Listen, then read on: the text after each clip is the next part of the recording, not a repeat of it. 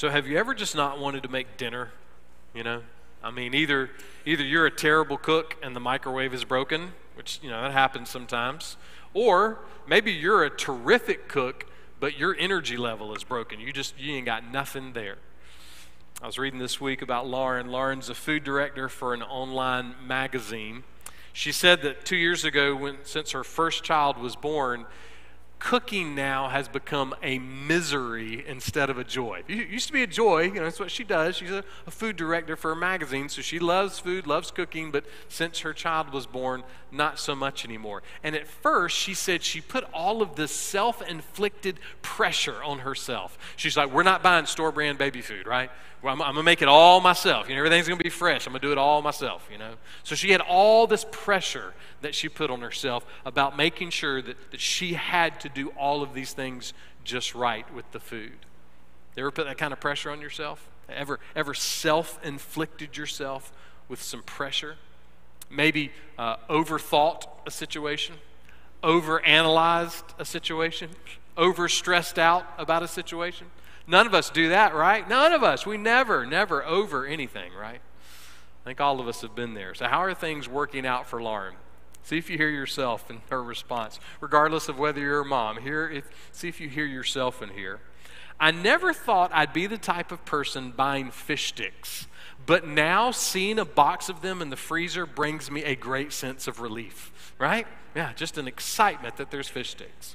She goes on, the reality is now that I have a child, I dislike cooking on most days. And admitting that to myself and saying it out loud when I've not heard anyone else say the same has truly been cathartic. And then she said this, and it'll make tomorrow night's pizza delivery all the more glorious, right? We've all been there, right? Sometimes it's just nice to get the pizza. But wouldn't it be nice if pizza solved everything, right? Wouldn't it be nice if pizza solved all of the self-inflicting pressures of life? But it doesn't, does it? So, is there something that can help? Is there something that can help those moments of overthinking, of overanalyzing, of overstress? Something that helps the self-inflicted pressure. And we would even say the self-inflicted sin that we have in our life. Is there something to help? Well, there is.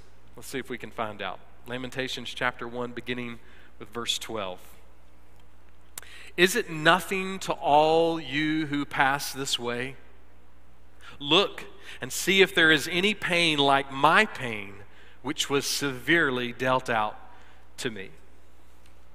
Now, my guess is we've all been there, right? We're in that moment where we think that no one else has it worse than us, right? That no one else has experienced the kind of pain or stress or sickness or whatever it may be that we're experiencing. It's like, has anybody ever seen anything like this? That's what they're doing. This is a poem written as a reflection from an entire city, really almost an entire nation. And it's a poem of lament. They're lamenting the events of what happened in 586 BC. They're lamenting what happened to their city. And this lament is kind of a both and. So they are lamenting, they are saying, look at how terrible things are in our life. Look at this awful stuff that is happening. Look at what I'm suffering. Look at my stress. Look at my anxiety. Look at my fear. Look at my anger. Look at my worry. Look at all of this stuff happening in my life. But the both and is they also realize, but you know what? It was our doing. Now, most of us, in fact, I would dare say all of us, unless we grew up in a war-torn country, don't understand the concept of an army coming in and invading and taking over our hometown. But we do know how to sit at Thanksgiving dinner, eat way too much food, and a few hours later be miserable about it, right? We know that kind of misery. Some of us have experienced what it means to disobey or dishonor our parents and then have them have to come rescue us from the consequences. Some of us understand what it means to ignore medical advice and then end up in the ER with someone trying to help us through the consequences. We know what it means to ignore sermons or ignore Bible studies or ignore advice from Christian friends and to ignore these things, and then the consequences come along and we have to go back for more advice from ignoring the first advice. In other words, all of us understand the concept of dealing with something that's not fun, something that's miserable, and even in the misery, we know that we can stop and say, well, there's some self-inflicted pain here. There's a self-inflicted sin. There's some self-inflicted pressure. We understand what it means to sit in the consequences of our sin, whether that sin's anger or fear or worry or arrogance or pride or just apathy. We all understand what it means to be in consequences. The people here, they're lamenting the consequences of their sin. They're not confused about it. For 40 years, God's people ignored God. For 40 years. They went to church. They were very religious. They were involved. But they were unwilling to humble themselves before God. They were unwilling to acknowledge that they were living in the power of their pride instead of the power of grace and mercy and love. I think today marks 34 days until the start of college football season. That's a big deal for a lot of us, right? I was reading something this week about all the many benefits that come from cheering for your team or even playing for your team or investing in your team. All the benefits that come from sports. And it also talked about all the highs and lows that come with sports, right? This is one of the things it said in the article. We soar with eagles one moment and we wallow in the pit the next. Most of us have experienced that with our favorite team at least once, right? We know what it means to soar, and we know what it means to wallow. But then the article took a twist, a turn, a challenge for those of us who are believers. P.J. Tibion said this: when was the last time we celebrated with a fist pump the evidence of God's grace breaking through a sin pattern in a fellow church member's life? Or giving others a moment of victory in the midst of a streak of defeats? When was the last time we got excited about sin being defeated? When was the last time that we pumped our fists in excitement of someone coming to faith in Christ or someone overcoming some great difficulty in their life? He goes on, why is our passion so low for the things that matter infinitely more, eternal rings, eternal trophies, than for a fleeting championship in sports? But then he says this: the bottom line is that sports are a good gift for the way it teaches us to treasure God, win or lose. See, that's the beauty. Win or lose, part of what it means to be in Christ is that we can treasure God if we win and if we lose. See, the problem with God's people, the problem with the church, the problem with the folks in Jerusalem was that they were cheering on the wrong trophies. They had put together a passion for the wrong trophies. They were not treasuring God first and most. And now they were wallowing in the pit. They knew what it meant to soar, but now they're wallowing in the pit of defeat. And finally, after all of the defeat, after they lost everything, finally, like the prodigal son, they seemed to come to their senses. And they said, oh gosh, we need to turn to the Lord. We need to humble ourselves before the Lord. They were miserable, and then they realized their misery was their own fault. It was self-inflicted pressure. It was self-inflicted consequences. They refused to treasure God first and most. And how do we know that? How do we know that they're not just whining, you know? How do we know that they're not just complaining about their circumstances? Well, because of the very nature of what this is. It is a poem of lament. The very nature of what they're doing is after 4 decades, they are turning to God. They're complaining to God. They're asking God. They're trusting God. Things have changed. And how do we know that they're doing all that? Look at verse 12. Which the Lord inflicted on the day of his fierce anger. In other words, we know that they've actually humbled themselves because there's no confusion about why these things have happened. They're clearly understanding that this is discipline from the Lord. Now, at this point, some people say, well, I'm not going to believe in a God that is mean and angry and punishes people. My guess is all of us have had a moment where we ask those questions, right? Questions like, well, is God punishing me for what's happening here? Is God punishing those people for what's happened? Is God punishing the country for sin and immorality? We've all been in that moment. Well, this is just one sermon, and so we can't answer those questions with every single detail in one sermon. And if we had 1,000,000 sermons, we wouldn't be able to answer those questions with every single detail. But at the very least, let's help move our hearts and our minds in a hopeful, eternal, practical direction. And I'm asked C.S. Lewis to help us a little bit. Several of these quotes I'm about to share are gleaned from some radio programs that C.S. Lewis did between 1941 and 1944. In other words, he was doing some teaching in a time when the entire world understood the concepts of sin and evil and pain and suffering and difficulty. The whole world was engaged in the early 1940s in war, and they understood suffering and difficulty. They understood injustice. It was constantly in the news. There's nothing new under the sun. Lewis said this: human beings all over the earth have this curious idea that they ought to behave in a certain way and cannot really get rid of it.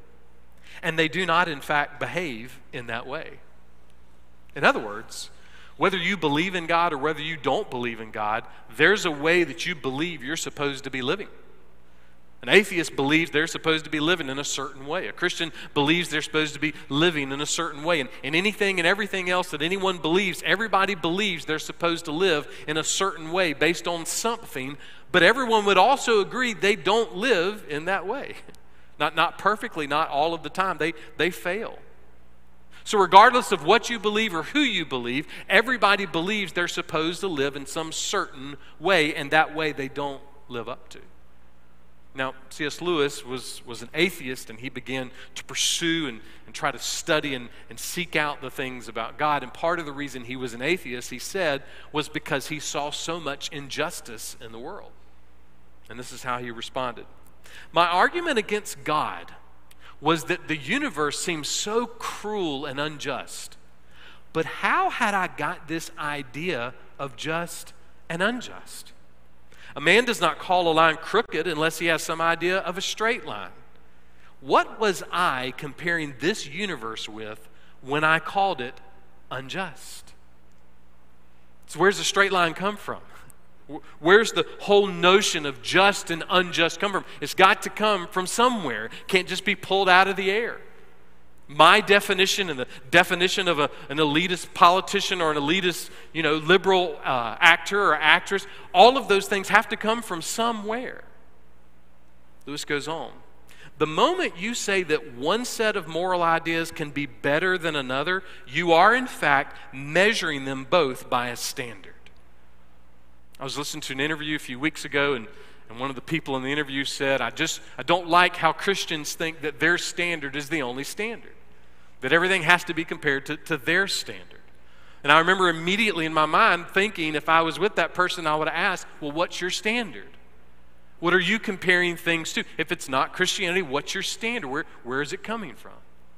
And the moment that you say that your morals are more important than someone else's morals, that means you're comparing it to something. There's a standard out there. Lewis goes on.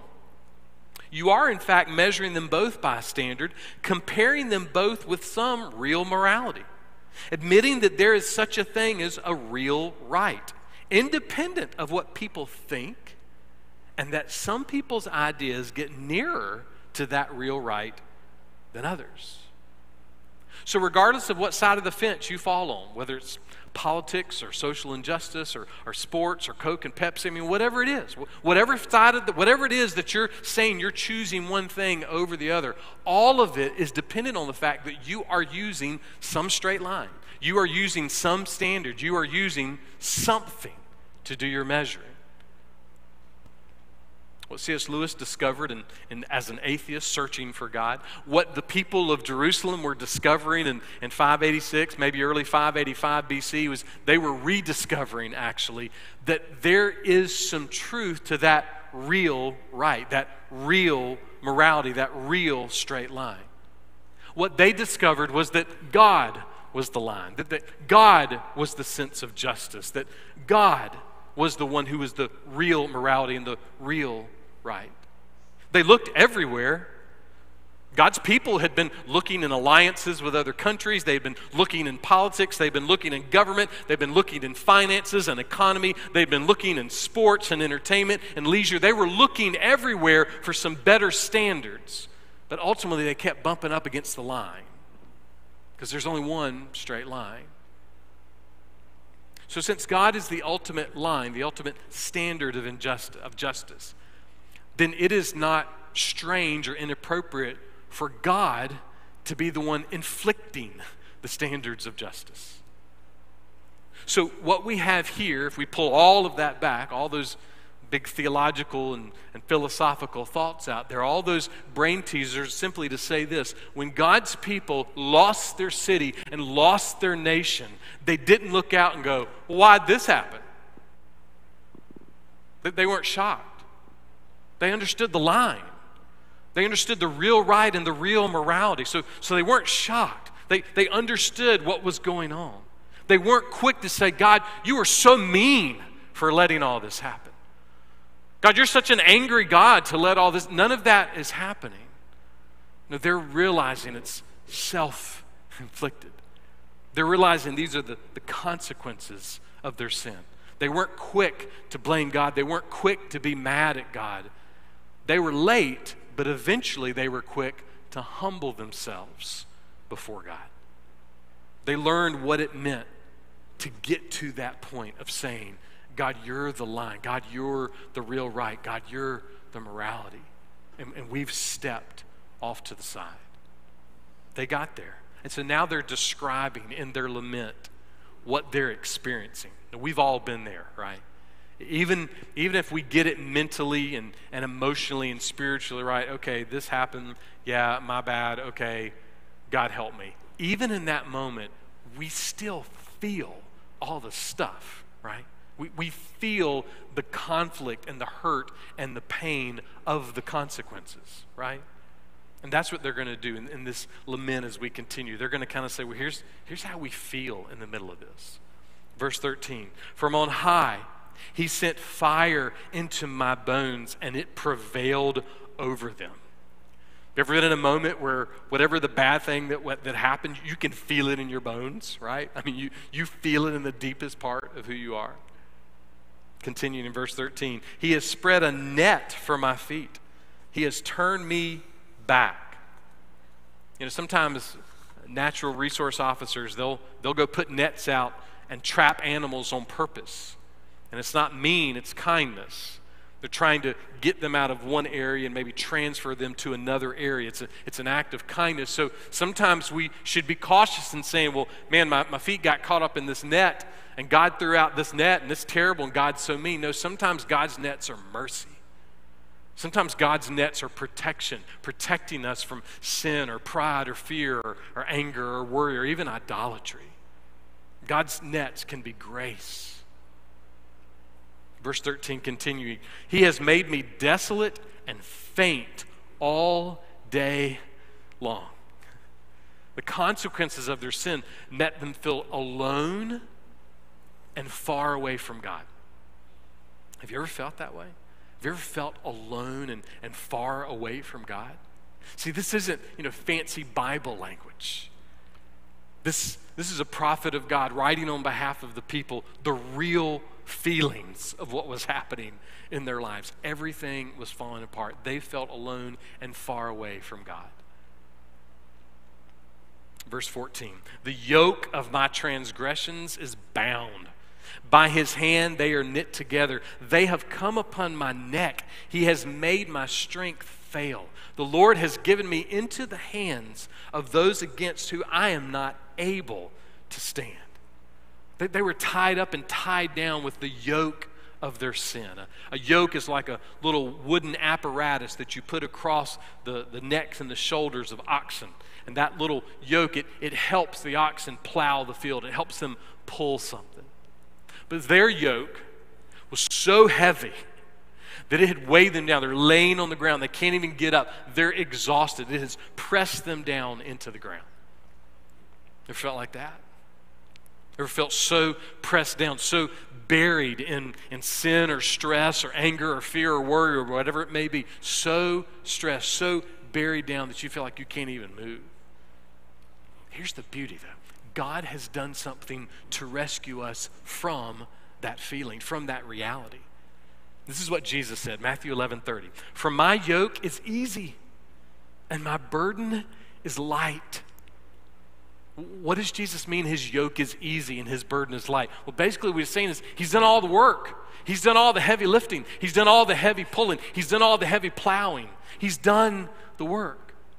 You see, we can't make ourselves right with God just with religious activity or with good works. There's no way for that to happen. The only way for us to be made right with God is for us to have the yoke of Jesus, so to speak. To believe in the work that Jesus has done, the life of Jesus, the person of Jesus, and what he did on the cross. So the challenge for us at any given moment of life, no matter what we're facing in the moment, the challenge is, will we believe in Jesus again right then? See, John 3:16, the language there is not just believing once. The language there is to keep believing, to believe and keep believing. So we're not perfect. Good news. But Jesus is. His life was perfect. His work on the cross is perfect. So you don't have to be buried under the weight of sin. You don't have to. What God did through Jesus was to make a way for the weight to be lifted, to make a way for sin to be removed. That's what's happened to God's people in Jerusalem. They're weighed down. The weight of their pride, the weight of their arrogance, the weight of their idolatry has buried them, buried their city, buried their nation. And now they're like homeless refugees. They have nowhere to go. And that weight, it was doing something to them. It wasn't just they were weighed down. It was doing something. Listen to verse 15. The Lord has rejected all my strong men in my midst. He has called an appointed time against me to crush my young men. The Lord has trodden as in a winepress the virgin daughter of Judah. Ain't no Hallmark card there, right? I mean, goodness gracious. But the picture is not confusing, right? It's like an army just suffocating another army. It's like a huge vat of grapes that have just been brought in from the field. The people felt crushed. That they felt crushed. Crushed under the weight of the consequences of their sin. It was overwhelming to them. You ever felt that way? You ever felt crushed? Ever felt overwhelmed? And what did that crushing feeling do to them? Listen to verse 16. For these things I weep. My eyes run down with water. Their pride was broken. They were truly lamenting. They got it now. Oh, I've been turning everywhere but to God. For 40 years, we've been turning everywhere but to God. But now we're left with nothing. So we have to. We have to turn to God. We have to complain to God. We have to ask God, and we have to trust God. But listen, lamenting is not an immediate magic pill that makes everything go away. Listen to how the poem continues in verse 16. Because far from me is a comforter, one who restores my soul. My children are desolate because the enemy has prevailed. So the enemy army comes in, takes over. The people lose their city. They really lose the entire nation of Judah, the whole kingdom. They're desolate. They're down. They're discouraged. They're angry. They're alone. They're weak. They're empty. They're exhausted. They're crushed. They're buried. They're sick. Ever been there? Ever been in one of those moments when everything is coming down on top of you? Maybe you're there today. Maybe you've been there this week. Maybe you're a little anxious that it's coming this week. That moment where no one and nobody can give you any comfort. That moment when you feel so far away from God and so far away from other people. Is there any hope? I mean, this lamenting poem, come on, Dow. This is depressing, man. I'm ready to go to lunch. This is terrible. Come on, let's move on. Is there any hope? Is there any hope for this crushing feeling? Is there any hope with this reality that the wrath of God is real, that the justice of God is real, that the consequences of sin, they're all real? Is there any good news? Yes. It's not just good either. It's good and great and grand and glorious news. And we just read it in verse 16. Listen to it again. One who restores my soul. What did King David say? King David said this, the Lord is my shepherd. He restores my soul. He restores my soul. Listen, if you're a believer, if you're a Christian, there are going to be times that you soar like an eagle. You're going to fly like an eagle. And there's going to be times that you're going to wallow in the pit. You're going to experience the agony of defeat. And if anyone tells you anything different or preaches or teaches you anything different, I graciously say they are a liar. Because the scripture throughout tells us that life is not going to be peachy and perfect all of the time.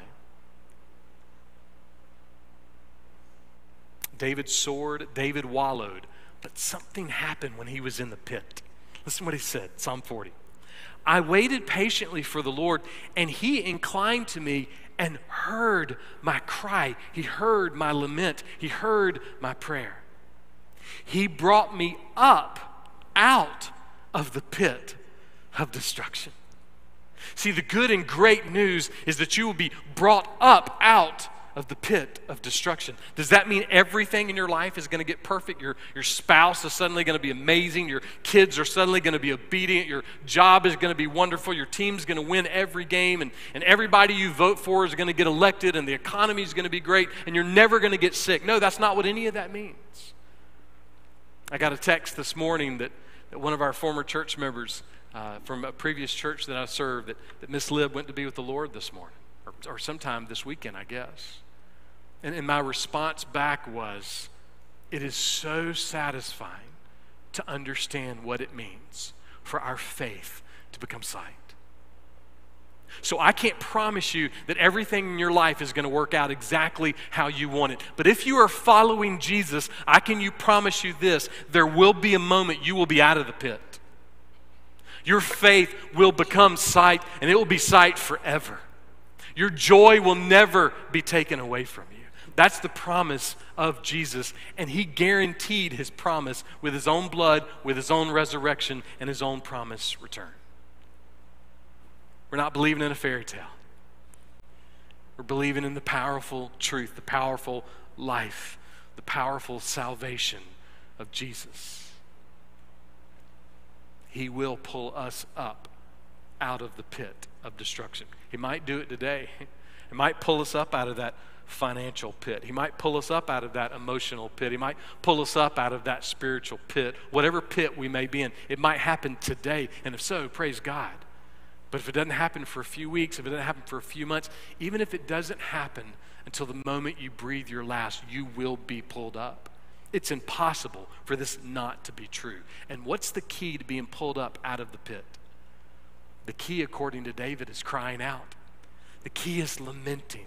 The key is turning to God and complaining to God and asking God and trusting God. That's the key. Right now, as individuals, as people, in our families, in our jobs, in our country, we are looking for answers everywhere we can.